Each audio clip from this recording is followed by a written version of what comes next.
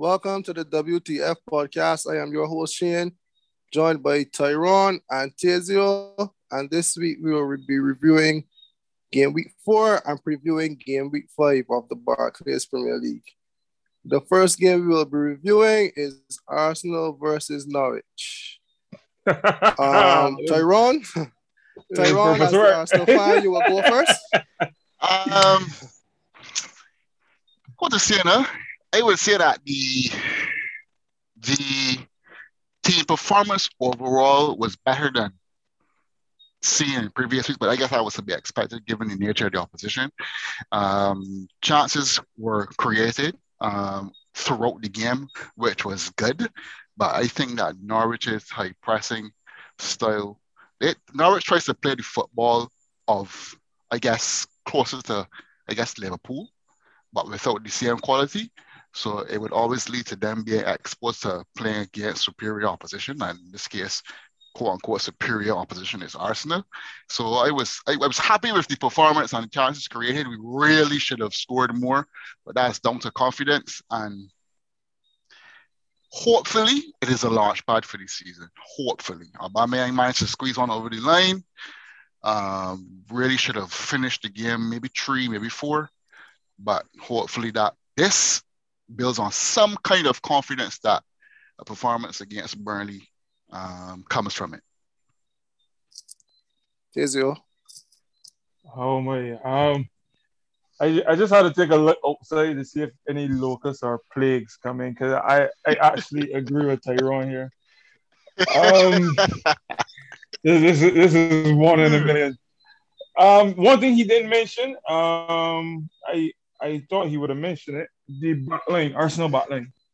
This is the first time in a long time I see some because although they kind of dominated the game, the backline was fighting tooth and nail for anything that Norwich threw at them. And like he said, they should have scored more, they created more, but a win is all you can ask for at this point. And we can't cry down anybody here. Norwich, I commend them for playing an attacking style of football. Usually, when teams come up, they usually play with a back five or play 4-5-1 and just sit. I'm a person Norwich. You would have probably heard me say that before, especially Cantwell.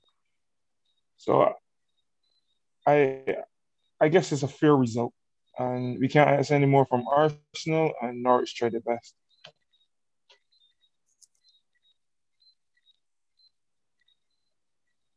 Adi, on to you. You forgot. I want to hear Adi because he's a must be on pretty, Oh, um, critical of Arsenal. They won't honestly, hear what you think. honestly, I can't be critical The of host drops Arsenal. sleep. No, I can't be critical of Arsenal because when I rewatch this game, no, when I watch this game, I rewatched this game. Sorry, and Arsenal was quite wasteful. And let me just start by saying this is probably the first time that Arteta he for the banks. This is am I right, Tyrone? This is his ideal back It's four. This correct. is his players back That there. is correct. That is correct. That is correct. Right. And even though Tomiyasu, White, Gabriel, Tierney, yeah. Gabriel and Tierney. Right. So this is this is basically Arteta's teams that we saw for the first time. And Arsenal got 11 shots in the box, even though it's against probably the weakest team in the league. I was impressed with Arsenal. They created lots of chances. Um, just wasteful. I guess that the confidence will come as the wings come.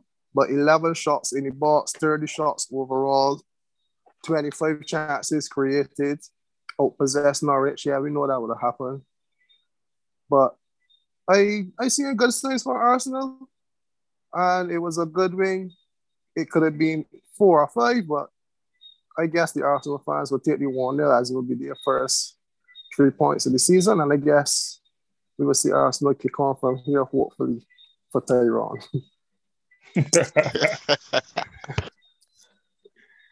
So, So yeah, yeah, since we already mentioned a London team, we can go over to their immediate rivals, Spurs, a red card and a loss. Spurs.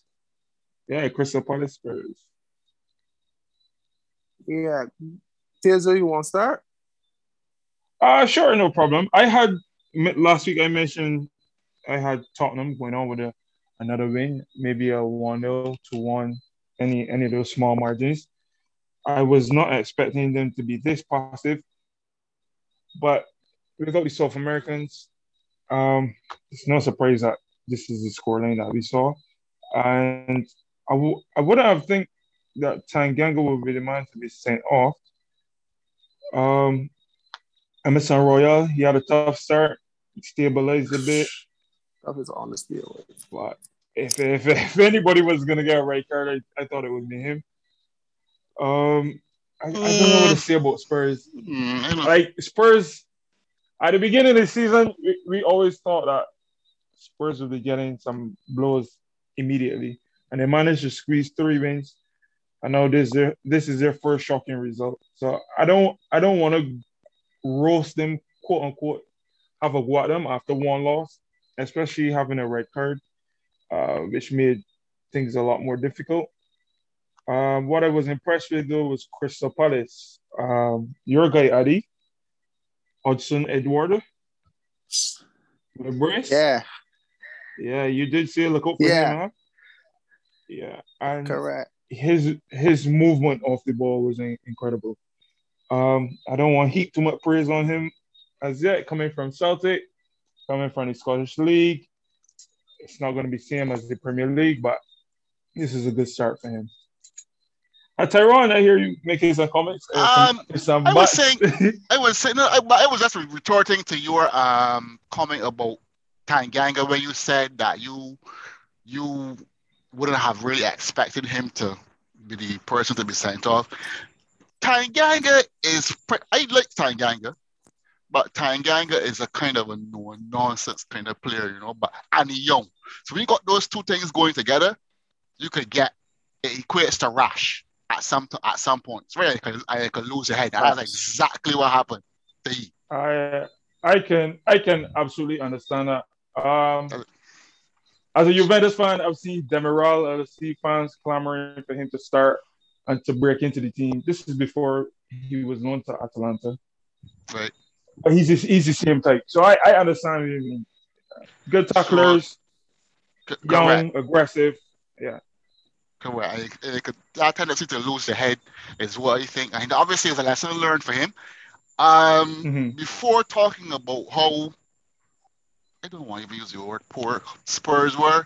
I just want to say Vieira. Whoa, that's an Arsenal chant for Vieira. Big up Vieira. He said in his interview afterwards he doesn't know how it feels to lose to Tottenham. Um, Crystal Palace fans were chanting to stop to Spurs fans. He's won more than you. He's won more than you, Patrick Vieira. He's won more than you, and it turned out to be a 3-0 victory. And I know Spurs fans really, really had to be feeling it to lose in the manner that they did. But the type of football that Crystal Palace played, I was really impressed with as well. It is a far cry from what Roy Hodgson did well with over the course of his tenure at Crystal Palace, and obviously there's going to be some bumps along the way, but there's a lot to be happy with as a Crystal Palace fan looking on. The type of football you're at that is being attempted, and type of players coming in as well. Lawson Edward came in and did well with the brace. Wilfred Zaha had a time and a half with Emerson Royale, and of course in the midfield, young Conor Gallagher was very impressive again. His intelligence, oh gosh, a lot of people would have shot trying to get to the byline and different things, and his intelligence to play what would look to most to be a very simple pass to Edward for his second was very, very, very cerebral in its execution. So I think if you keep that midfield together, I think it was Koyate, MacArthur, what was it? And Gallagher, where you have a mixture of solidity and experience, and then you got the guile and Yeah, that was the the truth. and the youth of Gallagher to add to it, plus a front three that can really execute. If you can start Edward and Zaha, and then I guess Alicia would be probably coming on after Isaiah when he gets back fit. Crystal Palace could do good things once they remain solid like the back. I was really impressed with them. Spurs, on the other hand, I don't know if Nuno constantly thinks that he can be able to counter attack against everybody. But that this is not Wolves, this is Spurs. There are some games that Spurs, going to actually have to take the game to people. And the midfield that he started, I don't know if that's a midfield that you playing against opposition that you should be seeing inferior to you, and you want to take the game to them, and you're starting Højbjerg, Skip, and I believe it was Winks in the midfield. Yeah, that's the truth. Are you really sure what you was attempting to do there? That's the truth. And like, and then we got dejected looking Harry Kane, real forlorn, and I don't know, not even a single shot all game, Harry Kane. I don't know. At this point, especially with more recent results that we probably can get into, you notice that the Spurs, the discussion that you and Adi seem to have had before in terms of expecting them to get Alex this season, I think that's a very good expectation. If they don't shape up, that's the truth. Just to tag on to what you said before Adi jumps in with his thoughts. Having Son out, you have Harry Kane back. I was surprised to see him playing Diamond with Lucas as a striker. That was weird for me. And you got the young Brian Hill, who people speak highly of. I thought you would have gone out with your 4-3-3, but he went with a Diamond with Ali. If Ali doesn't score, he doesn't have a team. So this is back to normal. 100% agree. But I like I said before, I don't after one loss, I don't want to just hammer them after one loss. But this is a pattern that we've seen before. Sorry about that, Adi. Go ahead. No problem. I can start my analysis on this game without mentioning the nightmare that Emerson had. I know it was his debut, but I got some stats here. Right, Zaha completed 70 accounts. 4 was against Emerson. 70 accounts and 4 was against Emerson. Okay. So me on Spurs, no. I think that Spurs luck run out. if we have been watching Spurs, game 1 against City, they sort the pressure, hit on the counter attack. But since then, Spurs were outplayed against everybody. Spurs rode their luck to this game. And from ball 1, like you can see that the instructions was to let Zaha take on this man. This man new to the league. Let me go at him. The right card could just be used as an excuse, to be honest, because Palace were all over Spurs. They outpossessed Spurs. 18 shots to Spurs 2. 12 chances created to Spurs 2. They completed almost 200 more passes than Spurs. So Spurs were totally outclassed. This game was a no contest. Palace outclassed Spurs in every aspect of the game. The right card came in the 55th minute, and this game was basically done and dusted. If we look at how the game was going before that right card, the right card didn't change much in my opinion, even though it was only at 1-0 and the game could go anywhere. But it was all Palace from minute 1. Palace had 8 shots in the box. I have to commend Conor Gallagher too. Like, he looking like a $40 million player next summer. He looking like a $40 million player, which is a more good business for Chelsea. But this game was Palace brilliant, but Spurs just as bad as Palace being brilliant. So that's my take on this game. Okay, I have a quick hit here before we move on. I just want to play devil's advocate a bit. Would you say that this is down to Spurs being bad and not understanding what they were doing tactically more than Palace being actually great? I need to you can answer. Let me I gotta go with Palace being great because like we saw what Palace wanted to do from ball 1. So like I can't just downplay Palace performance because we actually saw what Palace came out to do from ball 1. So I would give Palace brilliance over Spurs being poor and clueless, if you get me. Okay. The reason I asked that question is because the Spurs played Diamond. You mentioned Zaha taking on Emerson 4 times. At some point in time, somebody has to go say, "Let me help this guy over here. This is where we're getting attacked." And usually in a diamond, you you defend with 2 banks of 4 and you leave 2 up top, or you defend with a 4-5-1. As this is Lucas, whose natural position is right mid, he had to be dropping, or Ali had to be dropping and covering wings who would shift across to help Hoiberg and Skip with Emerson getting an attack. And that didn't seem to be the case. There's no way that I could see my wing back getting destroyed time after time, and we don't do something to help him. So this is, I feel like they were lost at when they changed the tactics. But this is my problem with that is this. The players are on the field to play the game and the coach is also on the side to coach the game. Should he not have, if the players are not doing it, should not he not have made the necessary adjustment? You are absolutely correct. Coaching on the fly is something that all the better managers are good at. And I want to mention Zidane because people have been giving him stick, like, oh, he's not a great tactician and whatnot. But Zidane will put out a team. Things ain't going right. He can make a change. Give some instructions, some making shift around. And we see that in 2017 it was when we played Juventus in the finals. Allegri was supposed to be this great tactician. Zidane switched to Diamond from the 4-3 and absolutely destroyed him. And nothing changed. So I was saying, if all coaches got the same information, why wasn't Nuno able to switch? Why wasn't Nuno able to say this Diamond is not working?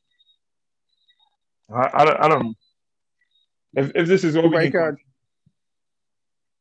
it could be the right card because remember it was 1-0 to the 55th minute, or 58th minute. Sorry, so basically he could be holding on, hoping that something changed. I don't know. a lot to take into it, and then obviously when the right card come, you don't know. All these things are about taking into consideration. Adjustment could have been made because Zaha wasn't no tormenting. Zaha would have been no tormenting Royale. So he needed to make adjustment before even in the first half. That adjustment had to be made. Yeah. I sometimes it's not about embarrassing the player; it's about saving him from himself and also helping the team. If you got sub a player in first half because he not getting it, you got subbing. Well, that's enough time on Spurs. We can move on, Adi. Yeah, the next game will be City and Leicester. Tyron? I actually thought that City, because Pep is a man that is outthink himself a lot in circumstances where he's faced a plucky team that has overcome him in a 1 or 2 game. And obviously with the circumstance was it the FA Cup, Adi? That Leicester beat me? That's the issue. Right. I think that he would have been coming into that game thinking, what to do and what not to do, and he's outthinking himself, and it causes him to lose games, even though they will dominate as normal. And Leicester City really and truly as Rodgers set up in a way to not concede, and he almost got away with it. That's the truth. If not for an offside call, I ain't really know. I don't know how that get called. They would have gotten a draw, and a well-deserved draw too, on top of it. But I would say that City is beginning to click into gear, and it will get better at the weekend when Kevin rejoins the ranks, and we will see a better City going forward. But really and truly, that should have been a draw at the weekend, looking at it holistically. But congrats to them. Cheers, yo. Man City. Like I continue to say, they don't impress me like they did before. Um, change the players, change the tactics. I guess, like Tyrone said, they're now kicking into gear. But I am very, very disappointed with Leicester this season. Like, I don't know. It could be the injury to Fofana. I don't know. Leicester is really, really sluggish. Like, they're always second to the ball. They're always looking like they don't take control of games like they should. They don't handle the ball well anymore. I don't move the ball quickly enough. It's on Vardy's being starved. I don't know what's going on at Leicester, but they need to fix it and fix it fast, or they will be Um, nowhere in Europe next season. that sounds like a. You think, Taz, by any chance that it does it don't because they haven't lost much personnel in terms of the squad and the squad depth on the field. Yeah, Apart from Fofana, you think it might be a management issue? Because I know maybe Madison was, positioning himself to leave the club, or what you think? I might be a dressing room issue, like because what do you think that you address some like effort more than anything else, second to the ball it and that kind of thing. Like it sounds like effort. So you think it might be a it, dressing room issue? it could be that. It could be what we saw from Liverpool last season. And I like I don't want to be the Liverpool basher, but I really thought that would have carried into the season. But what I realized, and Carlo mentioned it last week, in the Premier League, Liverpool don't press as much as they used to. They still press, but with the absence of Firmino, who normally starts the press in Liverpool, they don't press from the jump. Like they let the ball come around, and as the opposition encroaches into the middle third, then they will press. When Firmino is on, you don't even get time. And I guess that for me, like I thought that the little buster that Salah had, Mane feeling neglected, and those kind of small things, they could really filter through the team. And somebody might think that Madison was wrong for wanting to leave. I don't know, but Leicester just need to fix it. After 4 or 5 games, I can't just decide like, yeah, this is definitely it. So we'll have to be empty.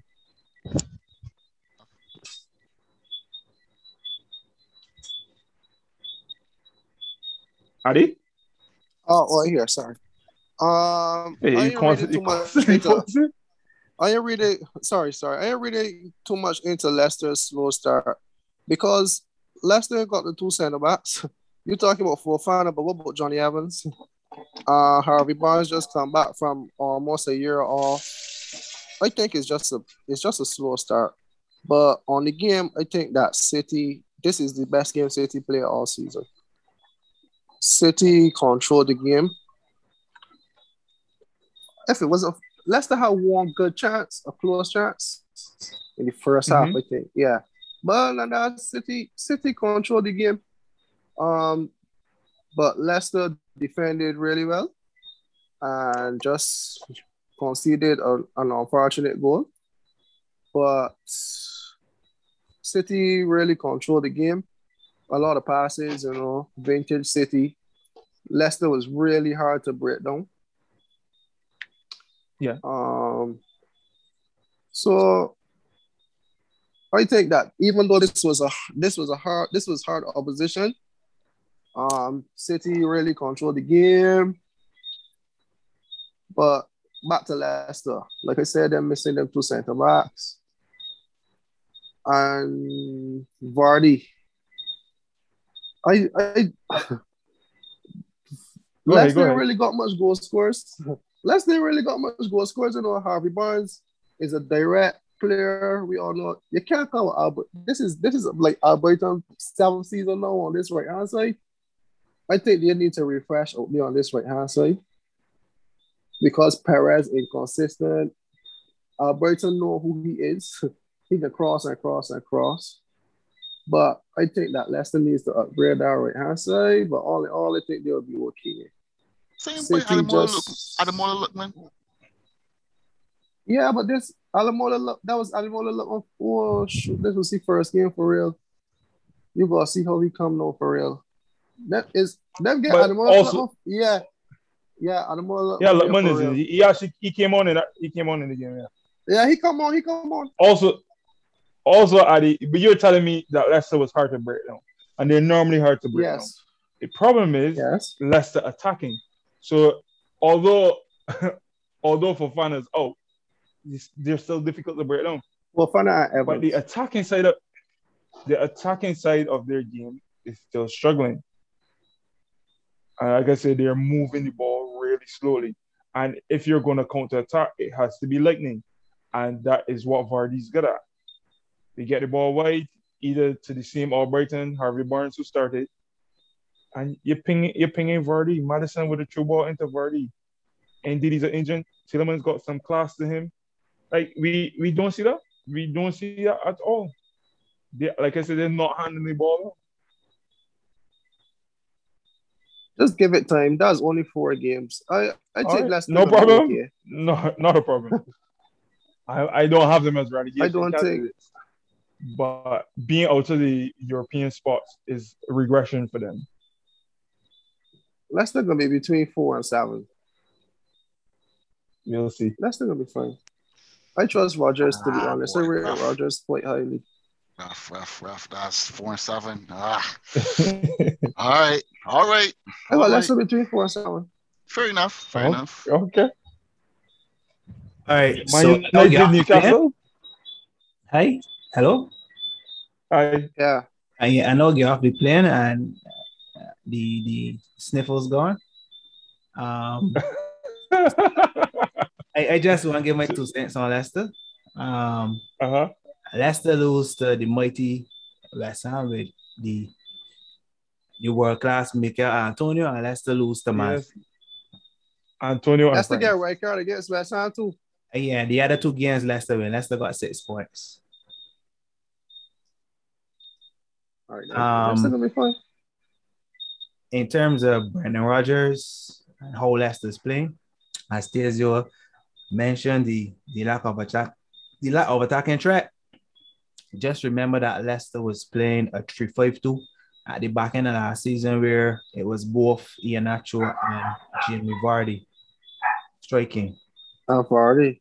Yes, he gone back to playing the 4-2-3-1 and relying on Harvey Barnes, who Adi Artesia have mentioned just came off an injury, which is a threat from White Me. and Jamie Vardy. I think if he goes back to playing the 3-5-2, then you will see the attacking numbers shoot up again. That's my 2 cents on Leicester. No, We'll see. The next game is that's it for that game. Anybody got anything to add? nothing worse. Tyrone? No. Go ahead. All right, United and Newcastle. The Freddie Woodman show. Go ahead. Carlo, since you got back off the plane, you Yeah, go ahead, Carlo.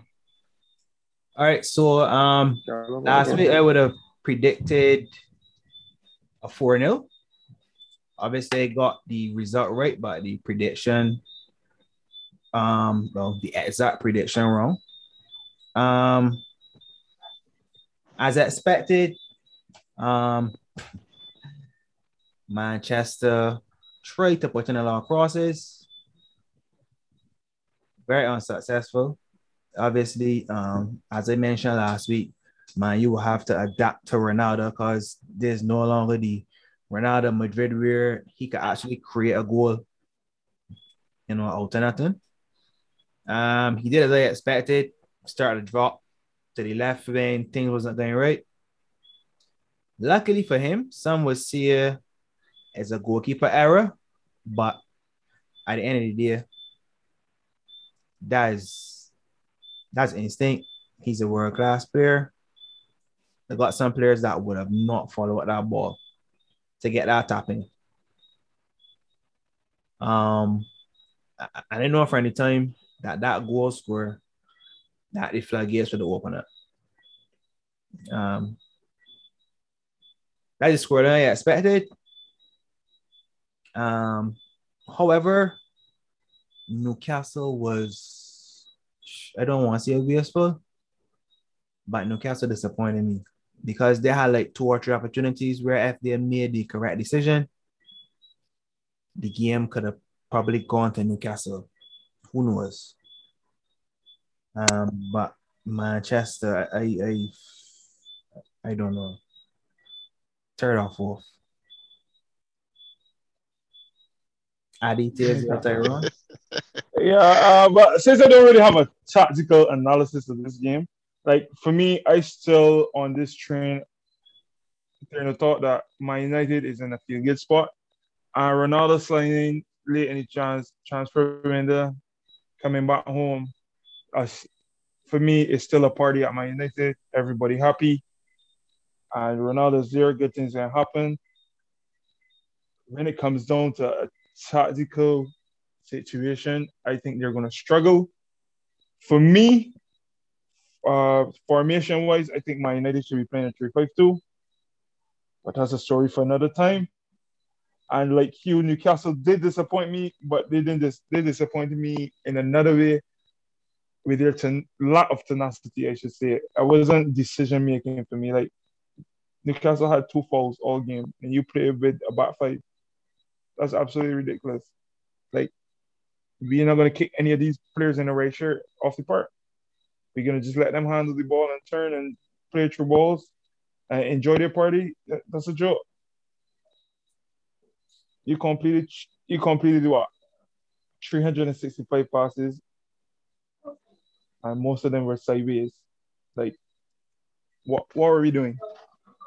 We are Newcastle, who are supposed to be playing attacking football, and yet we see them with a back 5. Almiron and Joe Linton. Joe Linton is in the midfield 4, and St. Max is up top. And when that wasn't working, they switched. What's going on in Newcastle? Carlo, you was the advocate for Newcastle and their attacking football. What's going on? Yeah. Obviously going to Old Trafford, you can sit and counter. That's obvious. If you don't have the ball, then you are playing with 5 defenders, 3 center backs, and 2 backs. And if you watch Chelsea, especially in the Champions League final, or when they're playing and they don't have the ball, they have a lot of numbers at the back.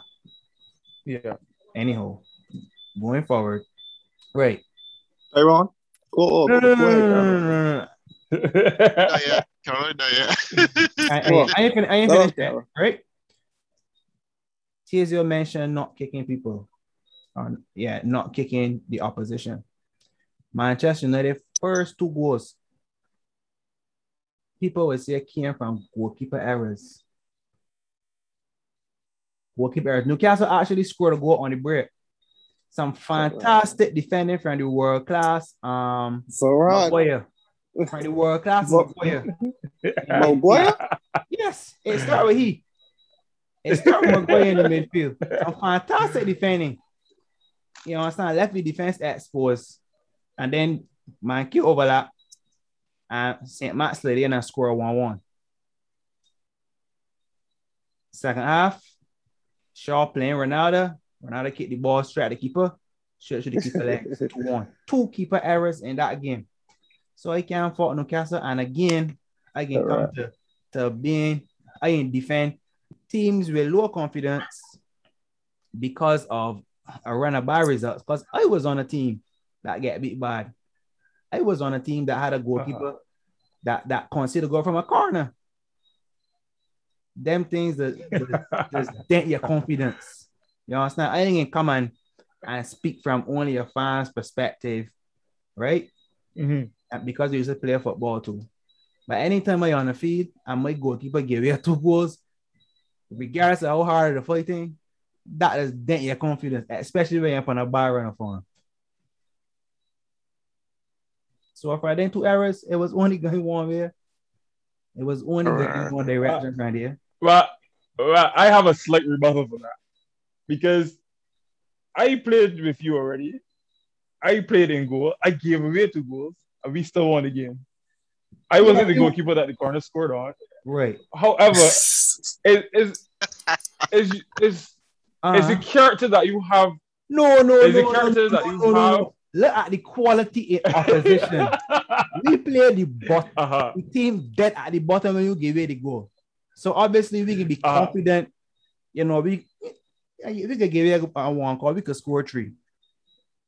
The other keeper that But conceded the corner, we were in the uh, game for the first 20 minutes and competing with the team at the top of the table.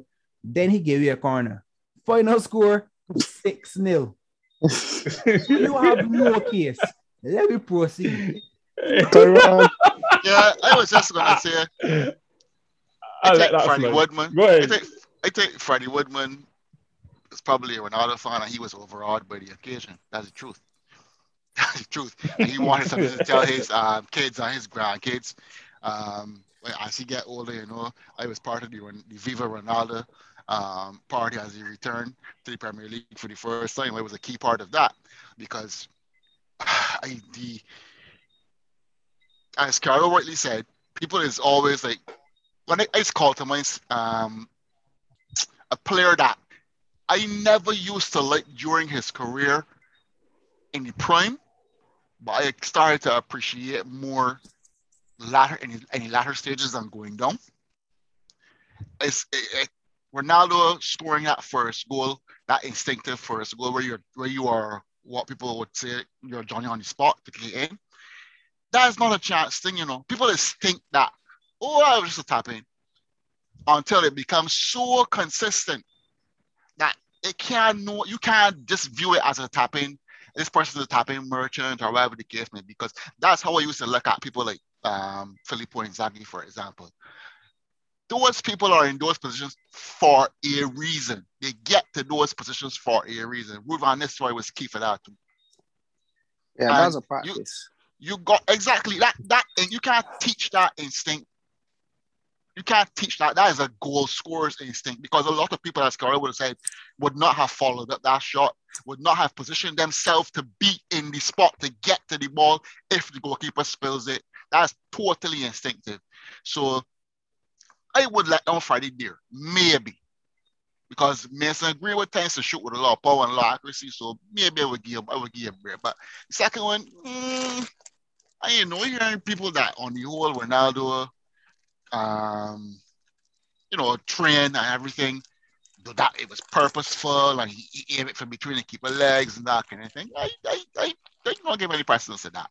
I think that he put the shot on target with as much power as possible, and it just happened to go through Freddie's legs. And Freddie, it was actually, I don't want to be quoting too much because in a few games before, I was like, this youngster actually looks fairly decent for a young goalkeeper. But that hurt me, man. That hurt me to see that go through his legs so against Newcastle just after scoring a great team goal. A great team goal. And from there, obviously, Manchester gonna open up. And Newcastle is gonna come forward a little bit to try to get back party. And you got that type of attacking talent that you're feeling. That you are going up against. You should be glad that it wasn't worse than before. That's the honest truth. I think that Newcastle, as it relates to being an attacking force, I don't know if Steve Bruce in his interviews is giving me a kind of an inferiority complex feel to him. So I don't know if he has that kind of fervor that he can say, yeah, guys, we can go here, we can score goals. Like he's giving me a real, yeah, well, guys, today it didn't go as planned, and it's just us, we're just Newcastle, Ego has that kind of spirit. I don't know if he could inspire a team to really be an attacking force. That's the truth. He was a center back in his time. I don't know, and that's what he might be good at coaching. I don't know if he can really be able to get guys to utilize guys like say Maximan, Almiron, and Joe Langton and Wilson and those guys when they're all available, to really be the attacking force that somebody else might be able to work them into on the counter, because obviously there may not necessarily be a a footballing team to go out there or possess teams, that kind of thing. So honestly, if Ronaldo was hoping for a couple of teams to play against for his debut, Newcastle would have probably been one. And it would have been justified as well. That's me on that topic. All right, let me say that before the goal on the stroke of halftime, Newcastle was good defensively. Manchester United crossed the ball 1,000 times. Newcastle dealt with them quite comfortably. But it's the goalkeeper errors. I didn't say errors, I said errors. Because, like Carlos said, we know how it feels to play, being a team, lower confidence, etc. And actually starting the game good against a big team, and the goalkeeper making such errors. Like Newcastle, we all know who Newcastle are. Newcastle came, back five. We all know Manchester United has problems breaking down the lower block. And Manchester United didn't look good to begin with. They looked clueless. They were just crossing, and then the errors came. Bad time to concede the goal, 40+2. Yeah. And then from there, confidence broken. Come back out, get a goal, another goalkeeping error. So I honestly think that this game could have been a level draw or Newcastle making it or whatever, because those two goals that Freddie Woman, I ain't having it, to be honest. Newcastle came out and they actually competed. They defend well, but keeping errors, that's all I gotta say. We know who Newcastle are. You there, fellas? Yeah. Yeah. Don't find it. Can you hear me? Yeah, Yes. don't find it, Yeah, Addy. we can hear you. We can hear you. Don't get scared. Don't find it. Guys? Yeah. What's happening, Roddy? I can't hear you yet. Want to hear anything I say? Yes, Adi, Yeah, we can you hear us? Yeah, and then we moving on. Yeah, I can hear. Yeah, Nah, your favorite team, Chelsea. I was saying crickets for a little. Yeah, we on the Chelsea. My favorite team. Yeah. Mm-hmm. Yeah. Wait. Who's starting? We'll let you go first. Favorite or favorite? Hey, yeah, you go ahead, Addy. You hear it. Favorite. Oh, I thought it was a favorite. Go ahead. Let me start by commending Villa. The scoreline doesn't determine how the game went because Villa was actually really good. But with that being said, my favorite team, Chelsea, started a kind of weakened team. 5 changes: Chalobah, Hudson-Odoi, Saul, Ziyech, and I don't think, 4 changes, correct? 5, Thiago Silva too. So, yeah. But, y'all can hear me? Yes, we can. Oh, good.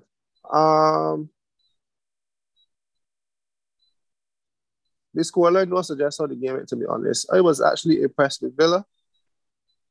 And this was this was Chelsea's least most impressive game, even though they won 3-0. Villa really put up a fight.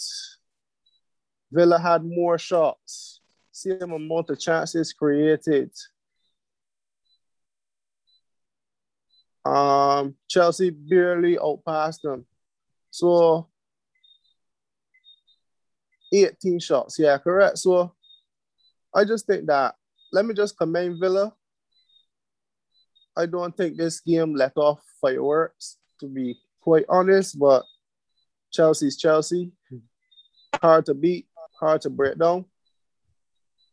Lukaku and Chelsea looking like the favorites to win the league, to be honest. Because even though they weren't their absolute best, they still managed to win 3-0 against a fairly decent Aston Villa side. All right, so I can go. Mhm. All right, so I am not buying this thing about Chelsea put out a weekend team because Saul is a Spanish international. Zia is a very good player. He's an international as well. Callum Hudson-Odoi got a lot of promise. And we saw the other day, Chalaba got a lot of promise as well. Thiago Silva needs no introduction. So that is not a weekend team. Might not be their first 11, but that's not a weekend team. Mendy made 6 saves. Chelsea was at home.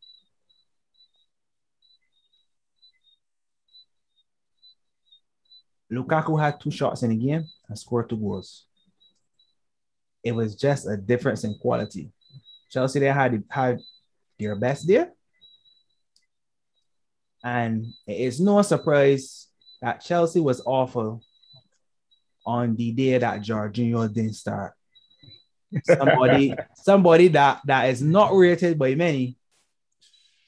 Jorginho I don't start, know, boy. but Chelsea ain't happened to have the best day, when Jorginho ain't play. Again, Mendy made 6 saves. Watkins was wasteful as usual. Aston Villa should have really win the game.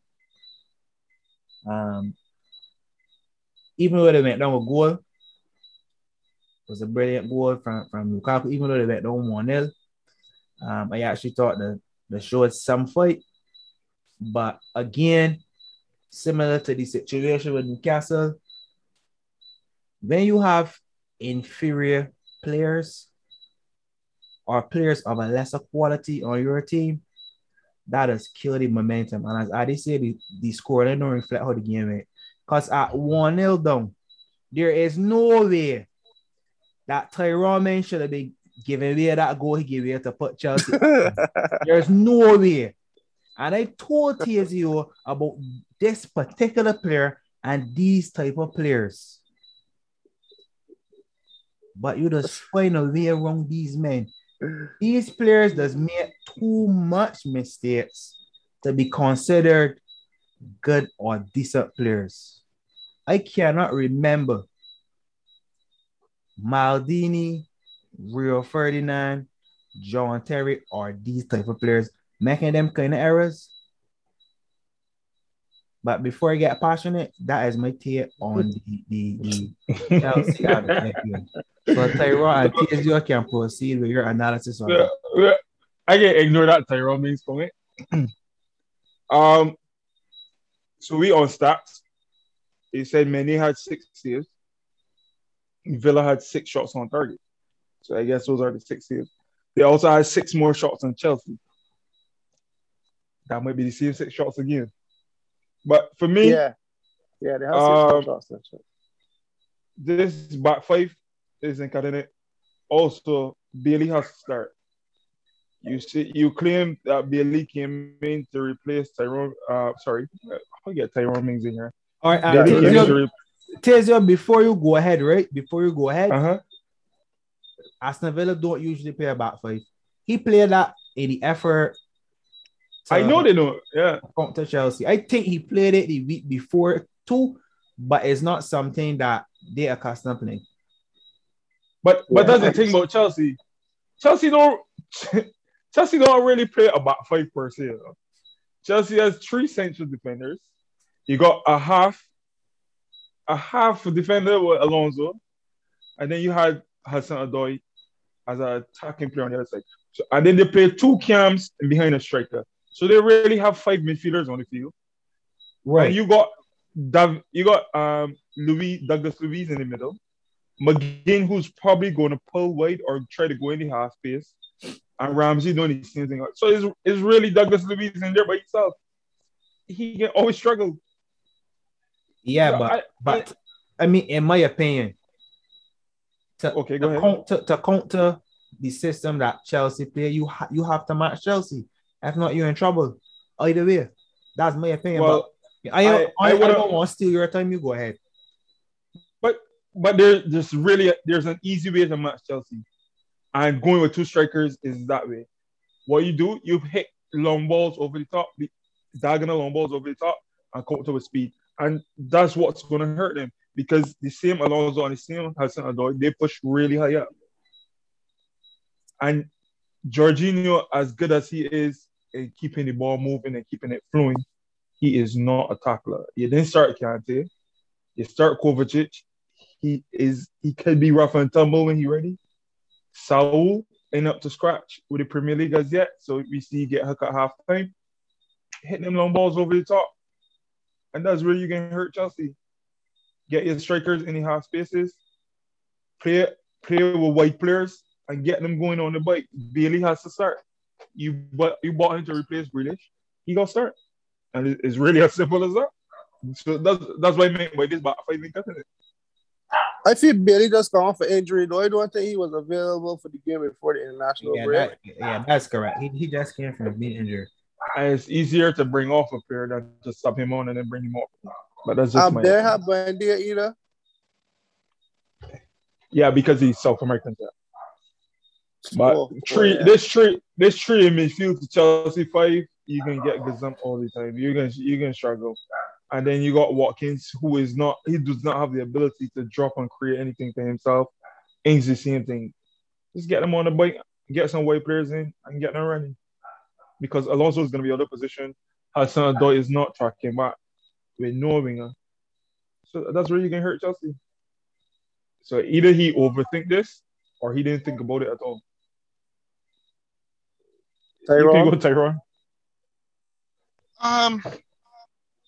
I think overall Chelsea is a very efficient unit. Chelsea reminds me of a German team in the.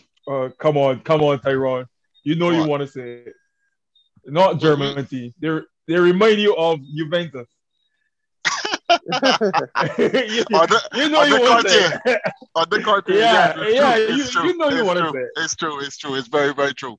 It's very, very true. But I was speaking specifically to efficiency in terms of where you were saying no excess in any particular area, getting the job done. We come here, we well drilled, and we focus on tasks. How Chelsea is. Chelsea is like a machine. That is the truth. You can probably get, if you get any flair at all or flamboyancy, you can get from maybe a Hudson-Odoi, maybe a Pulisic, even Havertz, even though he's an attacking player, he ain't gonna give much of that. But Chelsea is a unit. Villa, Ings. I can't remember if Ings was on the field because Aston Villa was very, very inefficient in attack. That's the truth. And the game could have really and should have really and truly gone either way to either team. But the old cliche to say, in games like that, champions just come out on top. Correct. And really and truly, Chelsea showed Aston Villa how to get the job done. And we ain't come here to F around, basically. And Aston Villa, basically, they came to F around. Totally profligate, wasting chances. Their approach play in the final third. That's why they bought the idea. Obviously, they couldn't play the passes that he would have probably played, or with a lot more intellect and a lot more precision. Subject to he was unavailable, right? Because of the whole the South American guy. Right. So that's why they probably bought him, and they're obviously missing Grealish. Bailey ain't really that kind of cerebral player either, but their approach playing final third is like what I think really, really caused them to be inefficient in front of goal. And you got a bunch of men that can shoot like Traore and Ghazi and them kind of guys. Again, when you get close enough to the 18-yard, you're gonna really get a lot of intricate play to fashion a chance for Danny Ings, who can fashion chances for himself, but you still need that creative player. So I think that's where Aston Villa suffered, and Chelsea, again, I can't help but use the word efficiency. You got the likes of Romelu Lukaku up front, And what can you say? Pretty much a golden boot at this rate, because chances are going to come. And if you knew anything about his performances last season in Italy, you will know that he can probably give you 3 out of 5, as long as he's within the 18-yard expanse of the goal.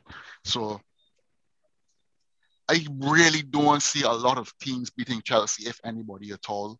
And you gotta come really, really good, because I don't see flaws apart from what the manager might be able to, what the manager will do management wise. Because I see there's a couple of games he tried a little thing where he didn't start Jorginho.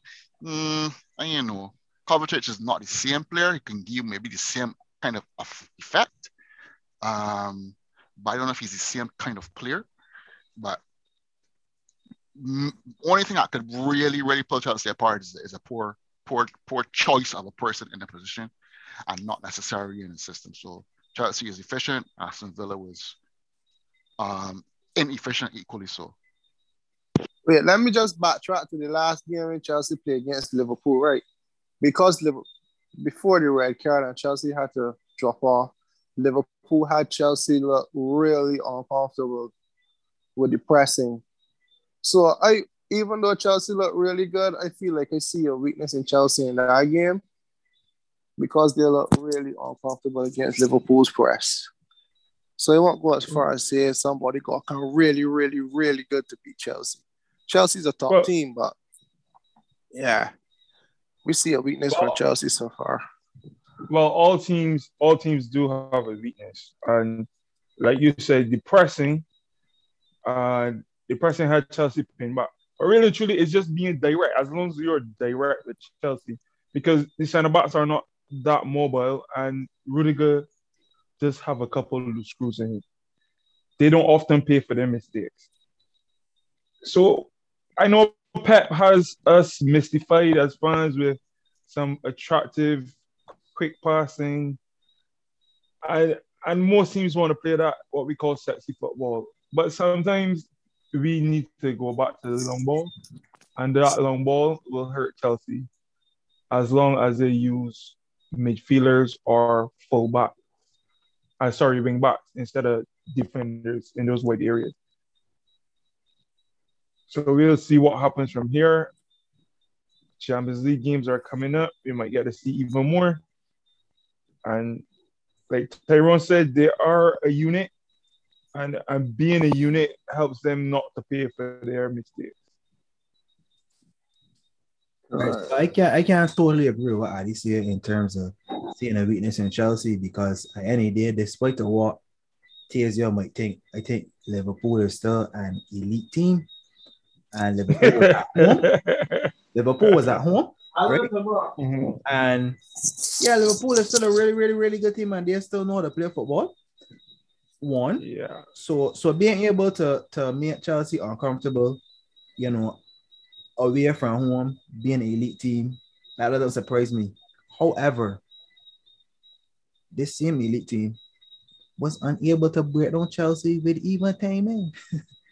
So, like, I mean, you still got to praise Chelsea for that. I honestly would not be harsh on Chelsea, because Liverpool was home, and this is Liverpool after all. Still got to get in respect. But so I can't really say that we've seen a weakness in Chelsea per se. But that's my take on that. Yeah. Well, fair enough. Next game is Liverpool and Leeds. Yeah, I got this one terribly wrong. Let you start. Let me get this on the way. So I had Leeds winning. Yeah, I had Leeds winning 3-1. But to be honest, Bielsa with his 4-1, I don't know who's good. And you got Stuart Dallas in the attack. I really thought Luke Ayling would get some rest because he is struggling. No, that's not life. I don't know what to say about Leeds at the moment. Bielsa has to get it right. We saw some attractive football from him. while it might be a bit kamikaze and crazy at times, we enjoyed it, and we are not seeing that anymore. They still move the ball quickly. They still have possession compared to some of the smaller clubs, but the attack is a little impotent. There's no final product. Bamford is being starved like many strikers in the Prem. Jack Harrison can't seem to get past the defender this season. I don't know what's going on there either. And we're just probably waiting on different individuals to win the game for you, like Rafinha or Rodrigo to come up with something magical. Liverpool, like we mentioned earlier, they're pressed differently, and I guess that's down to Firmino not starting. Although they did press high in the Champions League game midweek against Milan, but I find in the Premier League they don't press like they used to, and I guess that is to accommodate Thiago, who isn't good at pressing. The way they press, I should say. Unfortunate with the injury of Harvey Elliott as well. Remember, Carlo reminded me about him early in the season. Me personally, I don't have any faith in the other midfielders. He does, like Naby Keita and Curtis Jones and that crowd. I don't have no faith in them. So we will see where they go for the rest of the season. For now, I can still die on this hill that Liverpool is crashing. So we'll see where they go. But good win from Liverpool. Bielsa Liverpool needs is to fix crashing? things. Is you say? Yeah. Tears your anti-Liverpool, Tyrone. Yeah, Tizio is anti-Liverpool. Yeah, this might be Wow. some new information to you. Wow. Tears your say a Wow. good word about Liverpool yet for the season. Really, That's rough, Tears, uh, boy. That that's is not true. rough. I have said good things about Liverpool. My expectations of Liverpool are just low because of the personnel they have. Failed to refresh the team, and they had some backroom issues that we all shared. But they seem to be overcoming them, and I seem to be very wrong about Liverpool. But for now, I still on the top of this hill. Fair enough. I would say the whole I agree to a point with the Leeds circumstance. I think anybody who poses to Leeds know a difference or differential in playing style, wasting the time. Leeds is going to play the way Leeds is going to play. It's not going to lead to them winning every single game. And that's for clear for anybody to see. I really and truly the personnel, I think, is most of their issue. For doing better, they did not relatively well. They did very well for just promoted team coming into the Premier League. Um, they're slowly but surely improving the personnel. But that comment you made as it relates to Jack Harrison, I agree with that wholeheartedly. Somehow, I don't know if he's regressed as a player. I don't know if he's carrying a slight knock or is some kind of thing that going on with him mentally. But there seems to be an issue there. I don't know if there's somebody from the bench, maybe why they bought Dan James to be an option on that side of the field. You mean Jack Harrison? Yeah, sort of Rafinha and bring in Dan James. Dan James is the perfect type of player that a Bielsa would use. Perfect. All action, enough running and speed and get the ball into the box. So I can see Bielsa using him very, very well. Jack Harrison has a bit more flair about him, a bit more creativity, but as I start to say, he can't seem to get across his man, no. And that is definitely affecting Leeds in the attack. Bamford has never been the absolutely most clinical player. I think he maybe could be upgraded, but there's kind of like, I guess, a cult type of affection that he has with the Leeds fan base. So to see him out of the squad for a better player, a better finisher, might be hard for Leeds to see. But I think that's something that they could probably look towards. Because there's a lot of times that I saw Leeds had the Liverpool backline opened up, and the pass that went into him or that should have gone into him, the midfield player either didn't play or did play, but it put him too wide because he didn't have the pace to really attack the space. So if there was somebody up front for Liverpool, for Leeds, that could pose maybe a greater threat and some form of improvement or threat to Jack Harrison's position in the starting squad, Leeds should be able to do better. But Liverpool were open at many times with the right pass from Leeds, but they just didn't play it. And with this one-to-one marking and this all-action game that Leeds plays, really, you can basically say the same thing about Leeds every week when they lose a game. Started off well, enough energy, enough running, but if they come up against superior opposition, it just takes one person to beat the first press, and Leeds completely open. Liverpool's press has changed. Yes, Taz, the press has changed, and it will change when you remove legs like Ronaldo, for example, and you bring in somebody like a Thiago, who's a completely different player.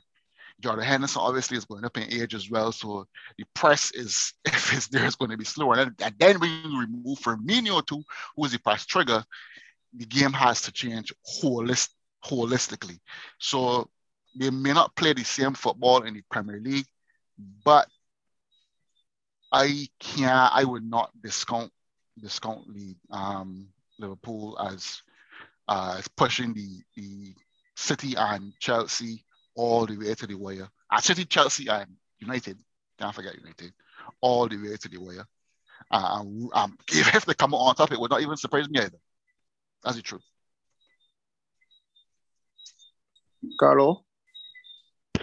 Yo, yes. Right. So I find that most persons so far very critical of Leeds. And I find that really unfair, right? Now I can tell you why. Leeds play Manchester United.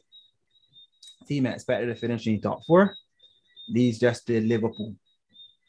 A team also expected to finish in the top 4, challenge for the title. Leeds played an Everton team coached by Rafa Benitez. If I'm correct, they have 10 points, the same as Liverpool, Chelsea, and Manchester United. And Leeds drew with Burnley away. Leeds is Leeds. Leeds, as Tyrone said, Leeds can play attacking football regardless. Get the ball forward as fast as possible. Leeds full of mistakes, so they can concede a lot of goals, but they can score a lot. Leeds play 2 good teams and a team that coached by a very good coach. The only letdown I would say so far is Burnley. And I mean, only 4 games gone. When I look at Leeds' upcoming fixtures, Leeds got Newcastle that conceded most big chances in the league. I think they're up to like 16 or 17 now in 4 games. So they're averaging 4 big chances, 4 clear-cut chances a game. Then they got West Ham with Super Antonio, Watford, Southampton, Wolves, Norwich. So Leeds should pick up some wins in these games. In Bamford's defense, I hear Tyrone say that Leeds should upgrade on him. In Bamford's defense, Bamford had 28 goal contributions in 38 games. I think that's fantastic for somebody coming from the Championship. Again, I won't be critical of Leeds because you know who you're getting with Leeds. And Leeds played 2 very good teams and an improving Everton team so far. As I say, the only disappointment is Burnley. In terms of the Liverpool versus Leeds game, Leeds had the chance. I remember as soon as the game started, Rafinha passed the ball into Rodrigo kicked the ball straight at Alisson. That could have been 1-0. So, there's got moments in the game that the average fan would forget. And I mean, these be turning points in the game. Now you get a better player, that chance they can put that way, and then Liverpool in problems from there. Just like with Newcastle and Manchester. Ting had a ball where he could have passed into Joe Linton and somebody else, and he decided to shoot below. So, like, again, difference in quality. So there's moments like that has changed again. But again, Leeds is Leeds, and I ain't frightened Leeds can finish in the top half of the table again. Easy. Not debatable. Leeds is gonna see too much goals. Yeah, but that was said last year. That was said last year too. But Leeds is concede goals, but Leeds is also score goals. They got teams that concede goals and ain't scoring. Like Aston Villa, Newcastle, Southampton, Leicester, all of their teams. Leeds, so in my opinion, Leeds is going to finish in the top half of the table again this season.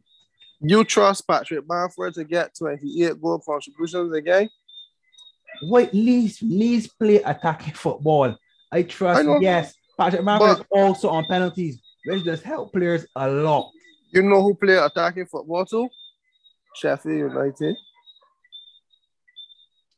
So you gotta be cautious. I don't think it's a given that Leeds that if you compare the quality that Sheffield United had to the quality of Leeds, is a big difference. A big difference. Leeds have Patrick Bamford and Rafinha.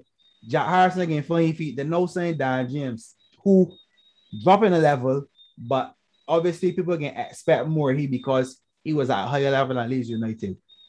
Sheffield United, they had that kind of quality in attack. Sheffield United best attacker was McGoldrick. The season before that, it was John Lundstrom, who's now at Rangers. And, you know, it was like at the John Lundstrom show.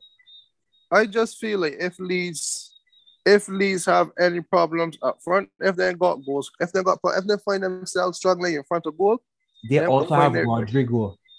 Rodrigo had a torrid time so far. Rodrigo was awful. No, I don't. Correct, he's playing midfield, right? He had a nightmare since he joined Leeds. He gets up at halftime all the time.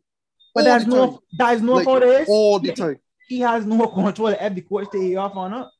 Like but he's struggling. There's no way I would be critical of a player that has had a stop-start career. I would never ever be critical of a player like that. But did Rodrigo get a run of games? That's your opinion. Did Rodrigo I'm telling you, for last season, Rodrigo was getting some at halftime too. It just hasn't worked out for Rodrigo. And from last season, Rodrigo was playing in midfield. Yes. And Rodrigo is a forward. But Carlo, this where he get to use Carlo. This is a year now. He's gonna get used there because Patrick Bamford is the starting striker. You start the conversation by saying if they had issues in attack, meaning if they have issues in attack, let's say Patrick Bamford get injured and Rodrigo got to replace him. I trust that Rodrigo would do better than Patrick Bamford because he is a better player at a higher level. So I don't have any worries about Leeds attack. It's Leeds defense that I got the issue with because I was hearing when Laurentier come back, when this come back, when Cooper come back, when the next body, and Leeds are still concede goals because of their gung-ho approach. But I just think that conceding a lot of goals because your confidence and therefore you can have problems up there scoring. Because Arsenal got a Aubameyang and Lacazette, and look at Arsenal too. Arsenal got a confidence problem. You cannot see a confidence problem with Leeds United so far. But it can potentially happen. Football. You can't say that because Leeds just play same football at 3-0 down. Exactly. 3-0 down and they play same football. Same energy, the same everything. I understand what you're saying. It can potentially cause a problem, but I have not seen it so far because I'm saying relegation. I'm just saying that the top half of the table isn't a given. It's a good show, but we can't see it comfortably when we chest up that Leeds is the top of the table. Football is a game of opinions, and that is my opinion on Leeds United based on what I see from the Brentfords and the Newcastles, the Norwich, Crystal Palace, because that's the best game I see Crystal Palace play for the whole season. Even though, yes, they are solid. Spurs, Spurs was awful all 3 games and got lucky. Burnley. At least gotta do something about back there, Like, though. Honestly, I think that Leeds gotta do something about back there. I honestly think so. This game could have easily been 6-0 to Mania was wasteful. this is Liverpool that Leeds playing. This was happening from last season. Once Yeah, they Leeds play, is gonna see 4, 5, 6 goals Right. against big teams all the time. We know this. gonna see 1 against Burnley, 2 against Everton. Which means Leeds United, a team that was promoted last season. I think people forget that. Leeds were only promoted last season. Norwich So were what's it? promoted this season. So Watford was what is promoted the this season. And these teams, when I watch what's these the expectation don't for even Leeds then? compete. I can tell you my expectation, and I give you ready. I think they will finish in the top 10 comfortably again this season, based on what Comfortably? from Leeds. Yes, Fair enough. that is my opinion. Fair. We move on. That was the last game. Wolves, we was gonna mention Wolves as that was their first win, and we like a little bit. Yeah, Wolves play Watford. both play Watford. Tyrone. Want me to go? Seeing that I watch Tyrone go first. Yeah, Tyrone, go ahead. With regards to Wolves, I've been very impressed with Wolves actually. Carlos actually put me on to really looking at Wolves tactically and the way they play football and I like how Wolves plays. It's similar to Leeds in the attacking approach, but there's a lot more tactical security should they lose the ball. But I think if you look in the Premier League 2021, the scenario for profligacy, you can see Wolves though for sure. Oh my God, these people can miss some chances here. I met some bad decisions in the final and met some bad decisions in the final third. Is absolutely amazing. Wolves, if Wolves had Lewandowski up front, Wolves would probably got the most goals scored in Premier League so far. That's the truth. Well, Lewandowski and I guess a couple more decent enough attackers. Because goodness gracious me, Watford tried to be solid, but in the end, the barrier broke because of the constant pressure. That's the truth. Watford looks a very organized team, very well structured and well drilled.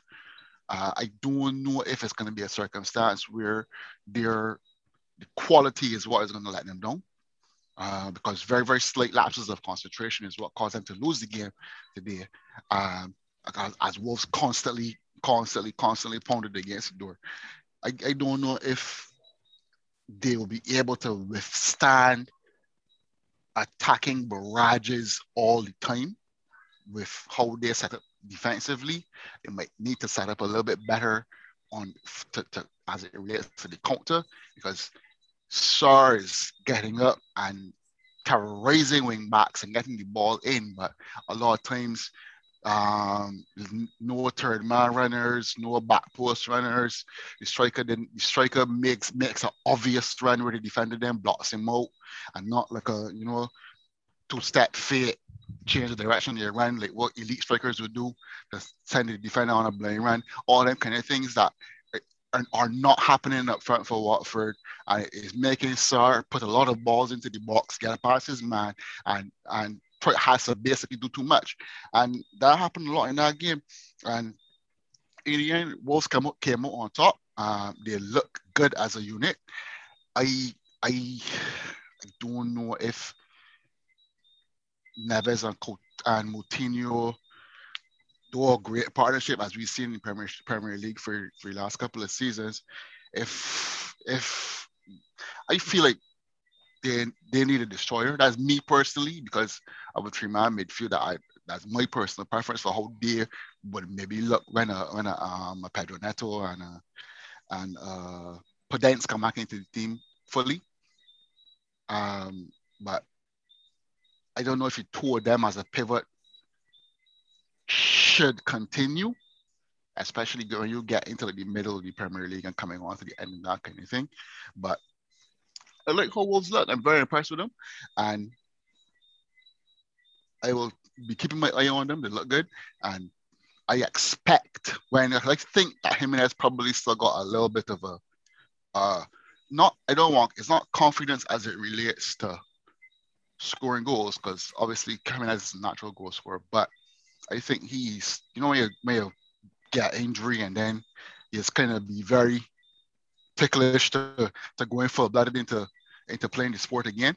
I think that's how Jimenez looks to me. And I think when he gets his first crunching challenge and comes out on top and realize, I'm still good. And he starts to really get back into them duels and them aerial duels and thing with confidence, Wolves can do a lot better in terms of goal scoring. Carlo, Yeah. this is your two teams. Watford, as Tyrone mentioned, solid. Sarr was Sarr. Did his work. Unfortunately, he can't cross the ball and be on the end of it too. Dennis King. Again, as Tyrone said, he runs India. So he'll on the team. Organized player counter-attacking football.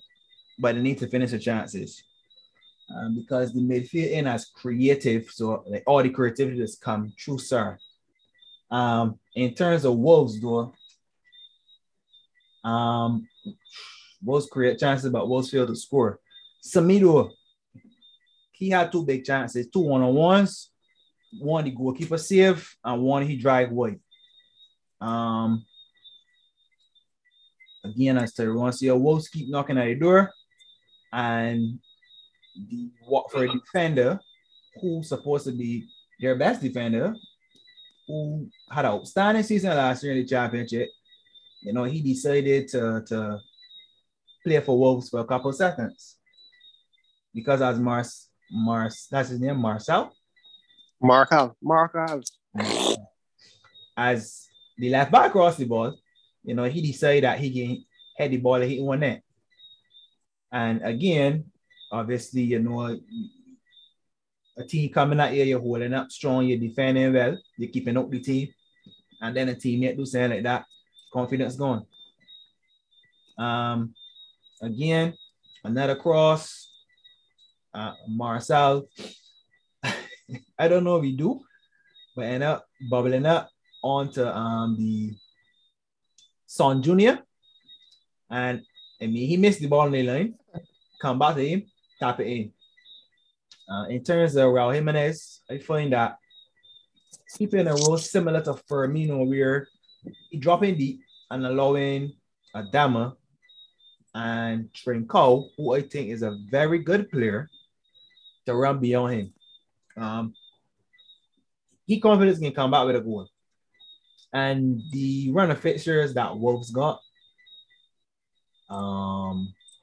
Brentford, Southampton, Newcastle, Aston Villa, Leeds.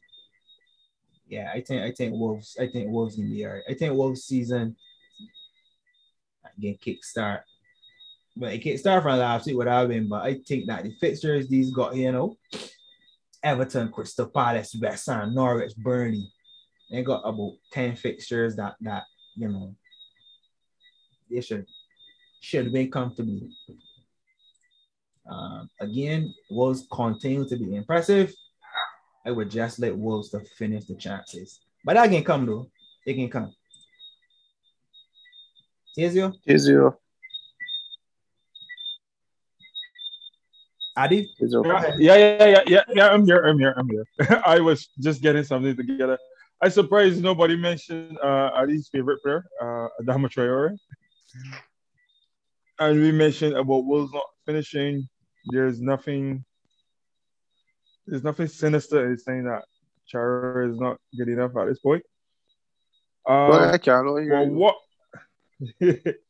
I am actually a fan of Adama Traore, but for different reasons. And for me, Watford, King, I like some teams just need to play with two strikers, and for me, Watford is one. This 4-1, 4-1, or 4-3-3, whatever they're playing, this is not going to work. They need a 3-5-2 or a 4-4-2.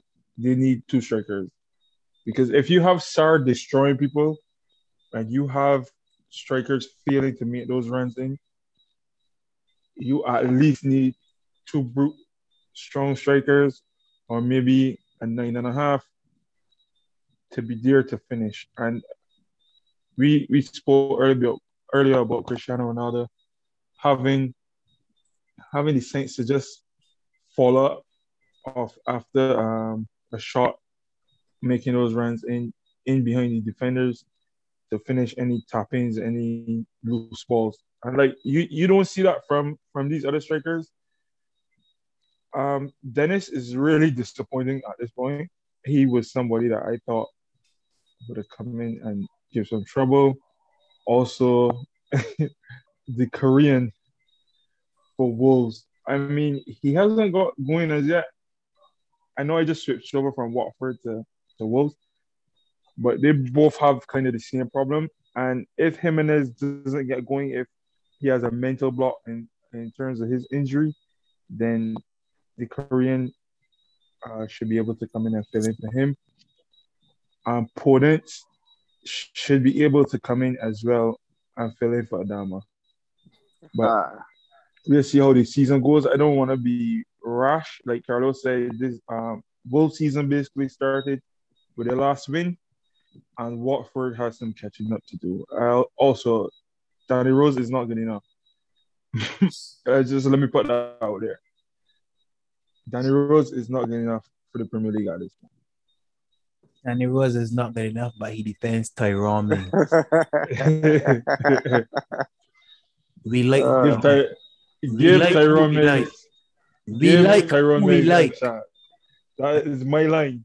We give Tyrone Mings a chance, all right? All right, I just want enough chances out for Traore at this point. He's still on chances.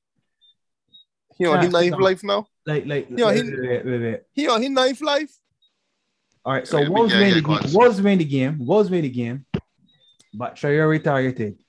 Traore didn't miss a one-on-one this week. Traore created chances that Raul. We was talking about players that we given a chance to. Okay, fair enough. He's how old? 25? That's all it was doing. But that's all it was doing. I wasn't saying that he was poor this week. Okay, just checking because I find that, again, we like who we like. What's he? I don't rate the players that worse than Traore. Anyways, I had to put together something real quick, just knowing when I was talking. I can tell it like, but Trincao was really good. Tyrone mentioned the two center midfielders, which is Moutinho and Neves. Against these smaller teams, that ain't gonna be no problem because Wolves has controlled the game. After Chelsea, right? Wolves, like I said this last week. Wolves is the most impressive team to me after Chelsea. Wolves been creating chances. My favorite player, Adama, he's been a part of it, but yeah, I tired of repeating myself when it comes to he and the attacking third. Anyways, my problem, me and Carlo actually discussed Watford earlier in the season, and he get to tell me how good them is defense, etc., which is true. They look pretty solid. I ain't gonna lie, right? But who's Watford main striker other than King? He out. Watford main striker is, help me somebody. I think them got a vital player up front that missing. Watford main striker Dennis. Watford main striker is João Pedro. That's the man. But sometimes he's playing midfield too. But he and Sarr is them two go-to guys though. And look, they had Kuchka, which is a hard man, Itibo, which is a hard man, and Sissoko, which is basically a box-to-box-ish player. He divided opinion. So I think that with João Pedro comes more creativity. And I just find Watford going to be between, 12 and 16. Ain't much to say about Watford, to be honest. That's my take on this game because, like I say, I had to put together something fast. Even though it's talking, I had to go and pre-sign real fast. So, yeah. Well, Joe Pedro, for sure, he should help with the goal scoring. But Watford is counter-attacking, so I don't think the creativity is necessary for Joe Pedro. Everything is come through Sarr in terms of the attack. It's just Ben Sarr do the thing. If the other forwards need to get on the end of the ball, as seen in the Wolves game. As you say, let me proceed over to the predictions of game week 5. And the first game, Friday the 17th of September at 3 p.m. Newcastle versus Leeds United. Tyrone, I hear you know.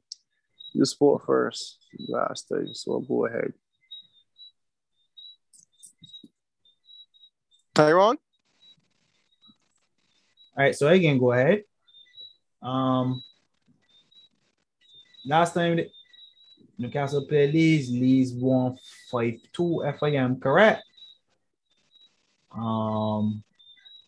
My prediction can be 3-1 to Leeds United. Tezio, because I don't think Tyrone here anymore. I can't see Newcastle scoring. So this is a comfortable 2 or 3-0 win. I going to 1 Leeds. How you cannot see somebody scoring against Leeds? And Tyrone? Give us so much chances. Tyrone, as Gunho, Tyrone back, as Gunho and Kamikaze as Leeds are. Newcastle is extremely impotent, and Joelinton is not scoring on Leeds. Villa might probably pop a shot. If Newcastle scores, it will be from a set piece. Let me put it that way. Fair. Tyrone? Leeds, Newcastle, tomorrow at 3 p.m. Scoreline.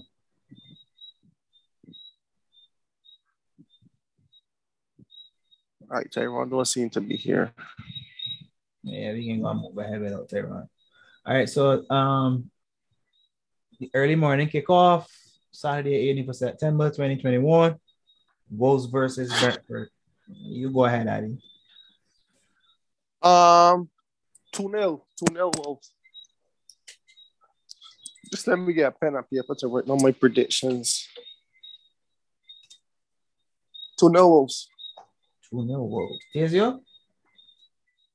Same scoreline, 2-0, maybe 3. We had Tyrone sent a message. He's having audio issues, so we have to proceed. 2 or 3-0, easy for Wolves. 2 or 3-0. All right, so teams that pretty solid so far. Wolves have been, well, I can't say have been breaking them down because they only scored last week. 1-0 to Wolves because Brentford has the best defense in the league statistically. They only concede 1 big chance all season, but Wolves look real good going forward, even though they're not scoring. But I can give them a goal in this one. 1-0 to Wolves. You said Tyrone saying he predictions. No, he didn't. Oh. 1-0 to Wolves. The next game will be Burnley and Arsenal. You go ahead, Addy. 1-1. Tezio? 1-1, Addy. That's weird. All right. This is a 1-0 win for Arsenal again.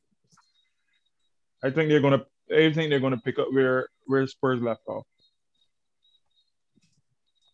All right, so Burnley, being as awful as they are, Arsenal having basically a full strength team.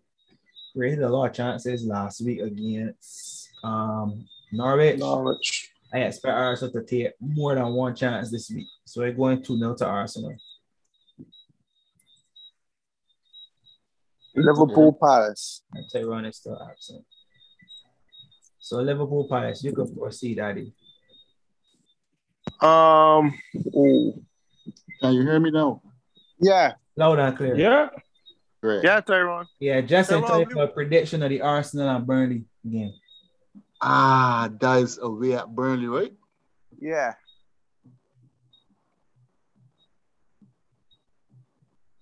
2-0, Arsenal. Same prediction. All right. All right, so you want to give Tyrone a chance to give some Catch me up there fast. ones that right. You just missed. Yeah. Wolves versus Brentford at 7:30. Wolves and Brentford. Brentford ain't looking like scoring, and Wolves They is. are not.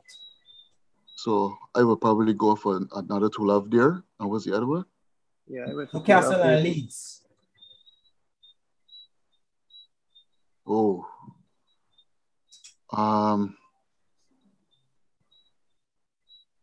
4-2 Leeds. 4-2 to Leeds. Right.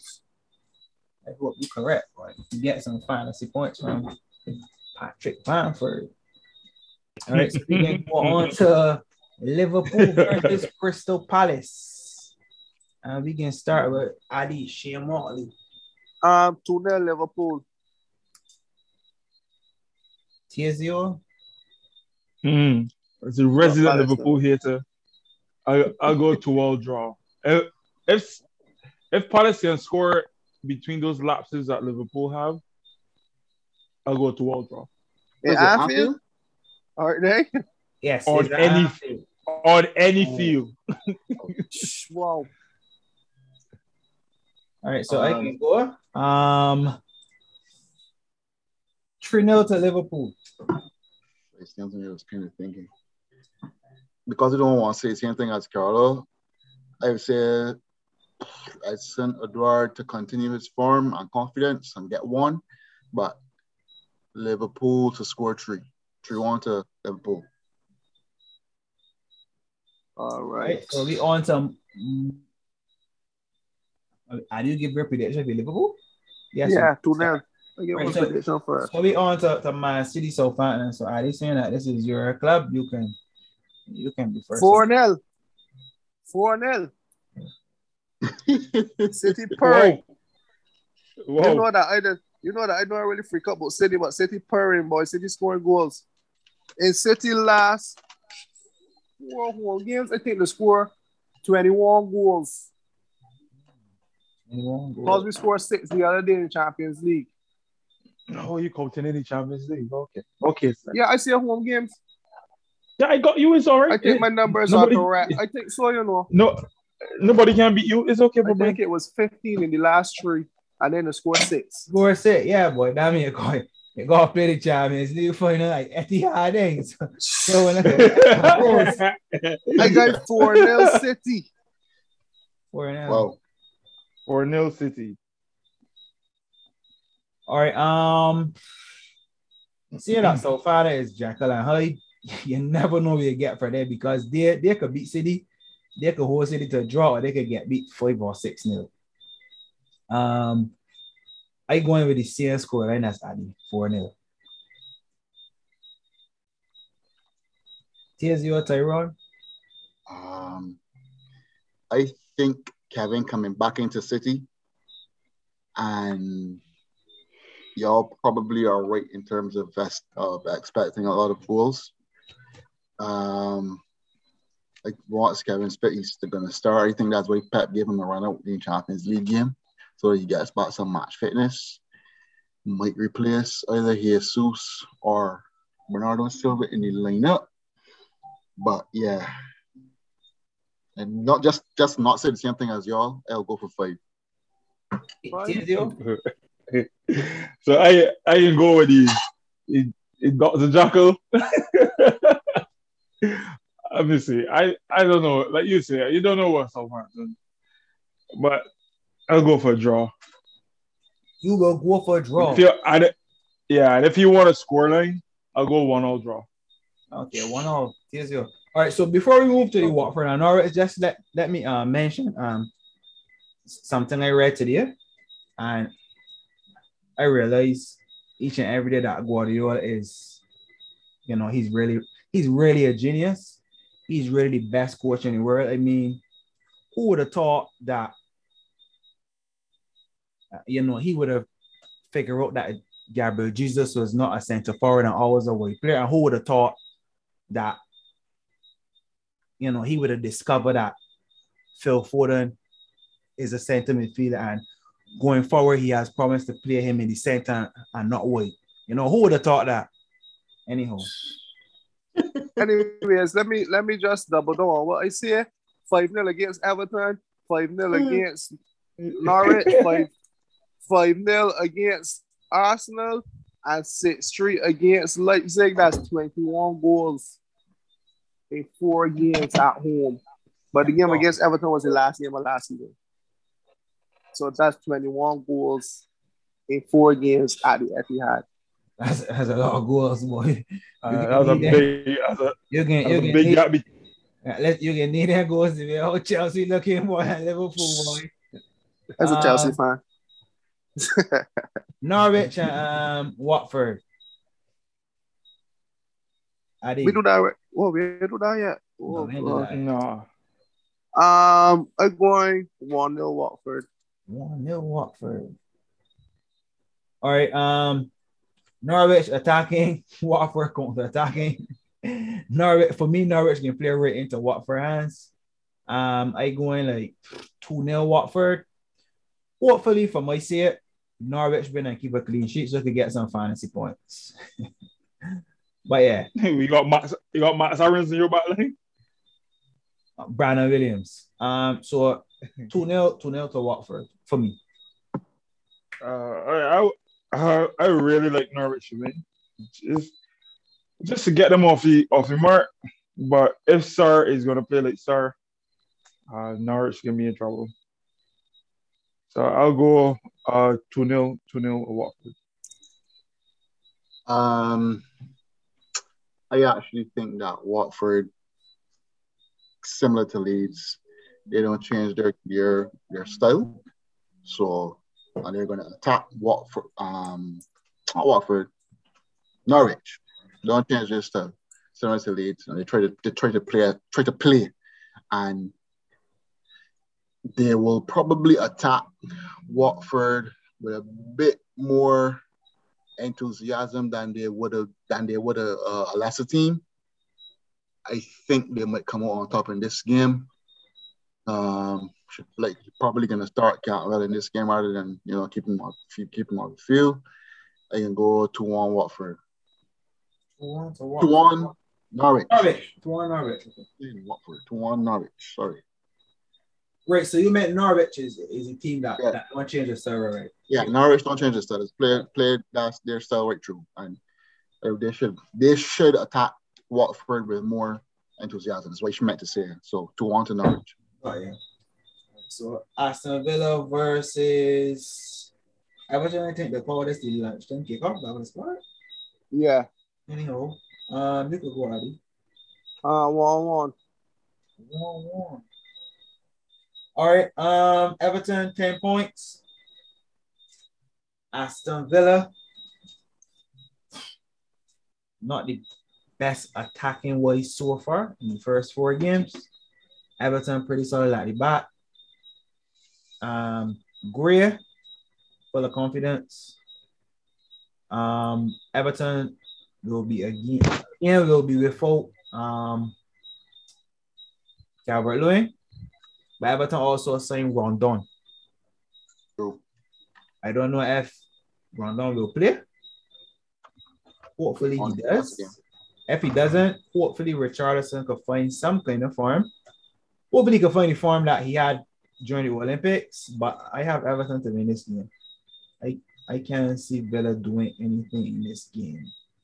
I got Everton to win like 2-1. Who next? Tizio? Go ahead. Well, that's I think Aston Villa can get it right. That German from Chelsea was probably what they need to realize that this back five ain't working, and I got them to win 2-0. Two teams I got a lot. These are two teams I got a lot of time for the managers. That's the truth. Especially Rafa.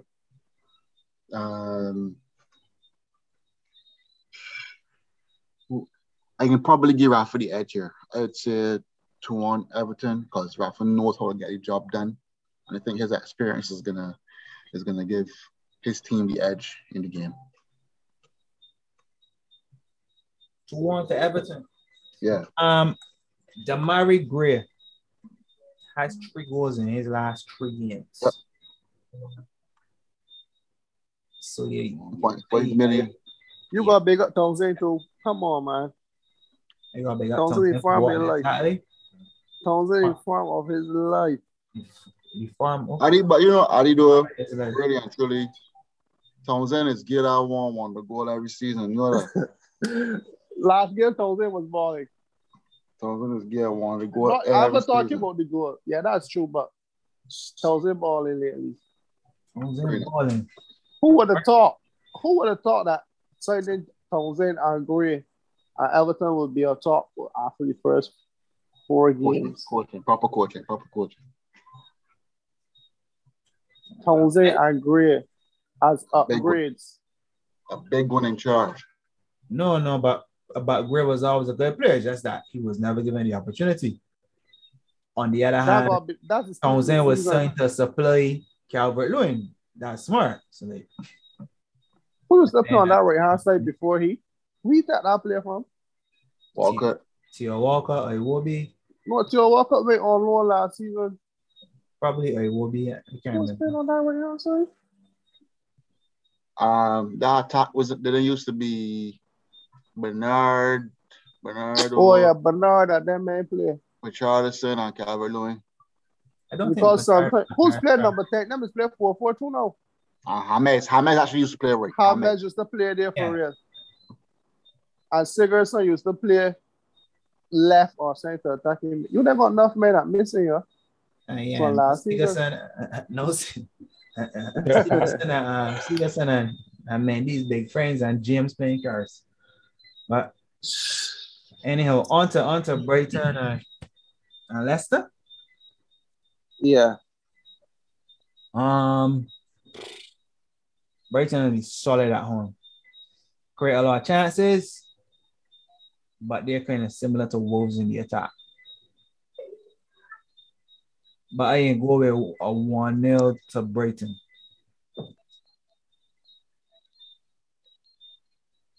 Adi? Well, I expect Rodgers. Okay, go ahead. Go on, Tezio. What are you still thinking? I expect Rodgers to get going, and although Brighton move the ball quickly, although they're solid at home, Brighton is a team that they should overcome. And I'll go 2-1 to Leicester. I'll be very disappointed if Leicester doesn't win this game. Tyrone. I agree with Tezio. I think Leicester will get it together for this game.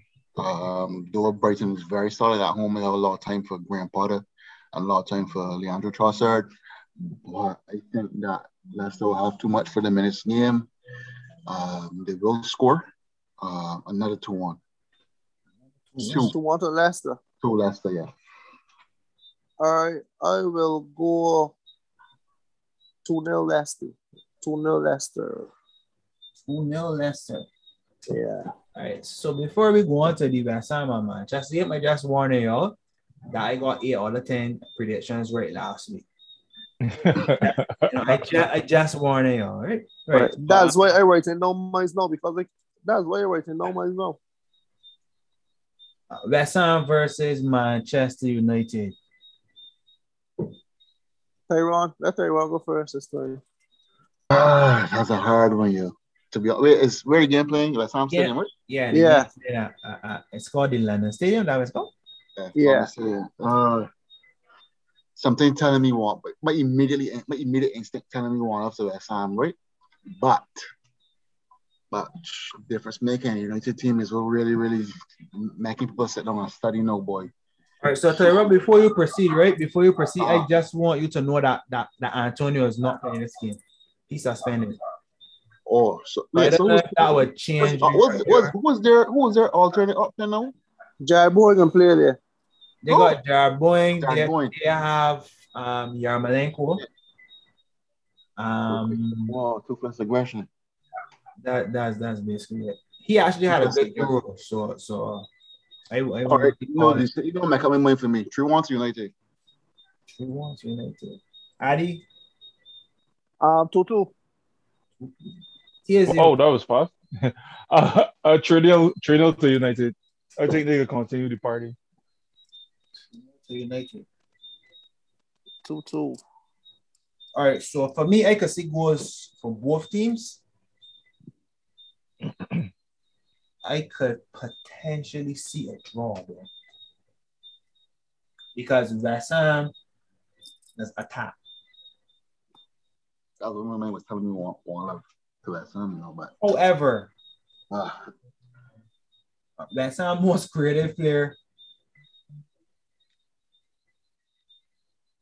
also got the most goals, and he ain't playing. That's Antonio. He got the most assists and the most goals for West Ham, and he's not playing, which means everything is come through him.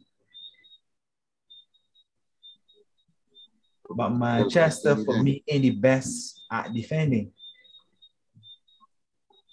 They got Ronaldo so they can score, but they ain't the best at defending. I can go a 2-2 draw in this game. 2-2? Oh, you mean I could go 2-2, and I could possibly see the fans criticizing the coach again. That's exactly what I said. Them so on just when it comes to that man, boy, I feel for here. I actually don't have a lot of time for him, coaching wise, but I had to defend him against the United fans that were somehow, I don't know for what reason, blaming the man against your boys. Against your boys. People say he should have gone for it. You believe that? People say that he should have gone for the ring. Get a right card. Against your boys, I have issues with his subs and his tactics. I was just about to say people were complaining about his subs. That's what it was. It was that. But still, you can't account for that lack of concentration against Lingard. Exactly. Like you are there. I don't understand why people just kill coaches for technical breakdowns. But you see, again, as I told you earlier, football is a game of opinions. So two persons or a number of persons would never agree on a particular issue or a subject or what's not. And some people just don't like an individual. And if you do 20 things, you do 19 good, you do one thing bad, then it's bad. That's just how it is. That's just how it is. For me, it's the tactics and subs. So I don't want to get carried away because it was a Champions League game. I've been not covering that at the moment, but he needed to have the balls to stop Ronaldo, because you're down to 10 men. Ronaldo is not going to chase down any center back or any defensive midfielder who's on the ball, and that is what gave young boys the time to keep building and keep coming at Manchester United. I agree. So before they even equalized, Ronaldo should have been off. Yeah. Last game of the day. Before we proceed, right? Tezio, I mean, I'm not a coach. But I mean, in my opinion, it's real hard to call for Ronaldo, you know. Like seriously, I understand. That's so true. Hear me out. Even if the situation call for taking off Ronaldo, to look at Ronaldo and tell him he gotta come off, it can be hard. Like probably a Guardiola, a Mourinho, like them sort of men would take you off and like don't feel the way. But I Zidane mean, do it a quite lot too. like, yeah, but Zidane win things. That's my thing. So like, he got that sort of respect. Like even here, Rio Ferdinand say that if he was in the team, that he Shouldn't would be have told coaching. Ronaldo Sit to down. sit down. You mean the antics after you get sub? Yeah. He tried to pull a Euro final. Like, Funny enough, I nah, no. But you see, no, like other coaches now, you know, that can't fly with. But so I still feel it's a case where, you know, the coach, like, oh God, this man do me a big favor. And I feel the situation might be a little too big for OGS because he ain't gonna ammunition behind here where he could say, well, I mean XYZ. So when they make a decision, you gotta deal with it. I don't feel, you know, it's more like he got make sure he keep Ronaldo happy rather than he made the best decision for the team at the time. I mean, I could be totally wrong because Ronaldo could be a team player and doing the name by the sub. But me personally, I think like taking off Ronaldo in the first half to me would no, don't get me wrong. I was not saying the first half. You mean where he bring on Sancho? That's not what I meant. I ain't watching him, but I mean like all right, taking off Ronaldo in the first half to make a change, taking off Ronaldo at any point in time in the game is a hard task for a coach that you know. Well, let me tell you this. So Sancho came off in the first half, no problem. He didn't get going. Second half, you give Sancho still in Germany. He ain't get going yet from what I see. That's all right. That's all right. In the second half, Ronaldo, you give him 10 minutes, he didn't score a goal in 10 minutes, off. Because at 36, he does not have the legs to chase down like the centre backs had a blast. The defensive midfielder dropping, bringing the ball. There was a wide. Tezio in his defense though, right? I know we're straying away from the topic, right? But yeah, in his defense, the same way Ronaldo will not chase down a ball, then may got another player on that field that when a ball comes in the box, that you can tell yourself is a goal for sure. So it's still a risk. Correct. I understand that, but hear me out. It was 1-0. He left all Ronaldo at 1-1. He started to make defensive moves to shut up shop. And then for the last sub, he bring on Martial. I did not understand that. So it's either you shutting that shot or you going for it. You can't be shutting that shot and bring on Martial. That's a massive joke. And you're sub Fred. It's true. You're sub Fred. That's also true. You're sub Fred, who was giving you everything that he had at the time. You didn't have McTominay on the bench. You didn't have the other defensive players on the bench. So you bring in Martial and drop Jesse Lingard, who maybe could do a job at centre midfield. Just leave Fred on the field and let him run for the rest of the game. And you should have subbed Ronaldo earlier. Maybe around the 55th minute or so when you realize that we ain't getting in on this game. I looking to shut that shot and go home with the 1-0 win. Okay. I didn't mind United fans don't really fine with that. And Ronaldo don't care how he feel. He would have felt better with a 1-0 win than a 2-1 loss. Fair enough. I mean, so for me, it was his tactics and the subs. Me personally, I ain't taking off Ronaldo in that game. Make it down to 3 men. I ain't taking off. You have to have the balls to make the decisions because you got no. It is not the balls. It's yes, I don't the time, man. But I can get a chance, and if I get a chance, I want it fall to Ronaldo. I don't want it fall to Lingard or Martial or Sancho. I want it fall to Ronaldo. So I ain't taking off Ronaldo at all. They got one chance. It did fall to Ronaldo, and he couldn't perceive it. Fair enough. 100 times, I want that chance for Ronaldo. That's all right. But you got to think about the team, and you got to think about Ronaldo got more goals than he played football games. So I want that fall to Ronaldo. I understand all of that, you know. But what I'm telling you is, taking off at some point, Martial, though, yeah, I don't agree with that. Based on what you tell me when I watch the game, I don't agree with that. Funny enough, the one chance that they got that fell to Ronaldo was even before the young boys equalized. So, After you go see the game again, like I don't know what OGS is be thinking. Oh, tactician. Like I tell you, it don't be for me. It don't be It's not tactics at Man United. It's It's just not be a tactician. fun vibe, Vibes. It's vibes. It's not He's not tactician. right? Yeah, Anybody looking it's at just be a tactics fun vibe. can tell that he's not tactician. It's vibes. Like the team He's a is man happy manager and he's a good one too.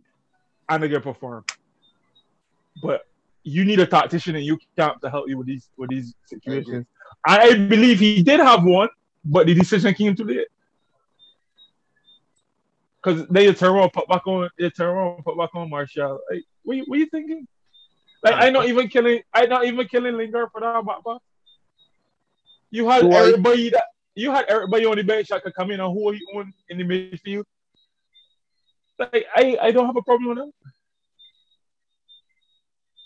Fair enough. All right, so let me move forward on to the Spurs versus Chelsea. I honestly Tezio. don't Well, think go on, Carlos. Start, Carlos. I honestly won't waste a lot of time on this. I would say I watched Spurs about 3 out of their 4 games, and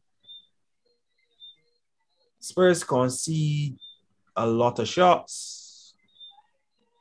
And I seen last week Lukaku don't need a lot of shots to score.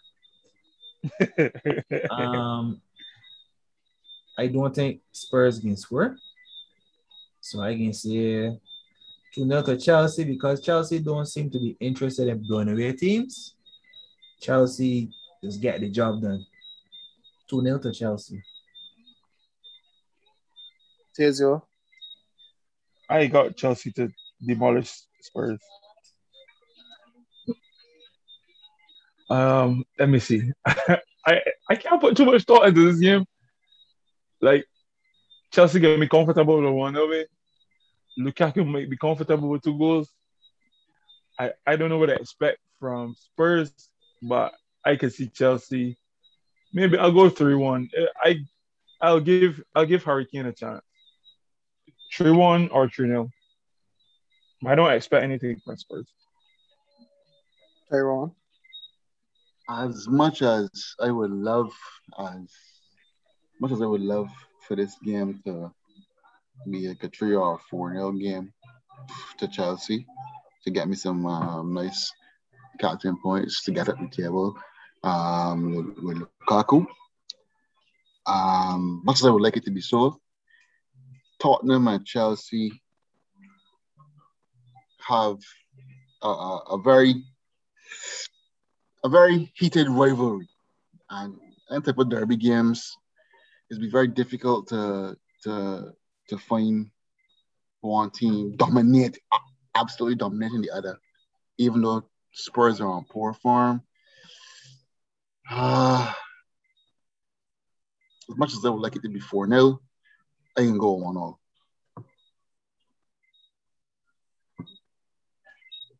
Oh.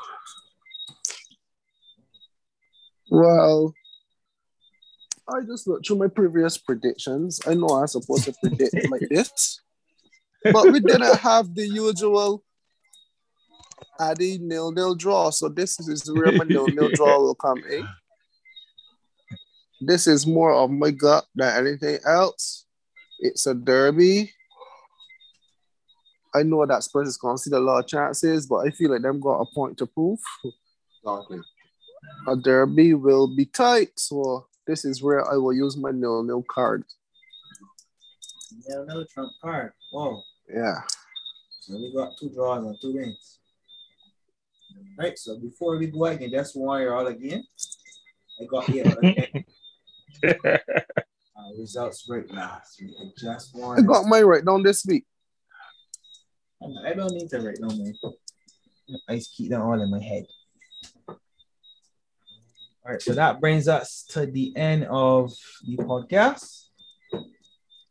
Just want to thank you guys for listening. And that is good night from me, Shane, Tezio, and Tyrone. Yeah. Looking forward Good night. to next week. Good night. Good night.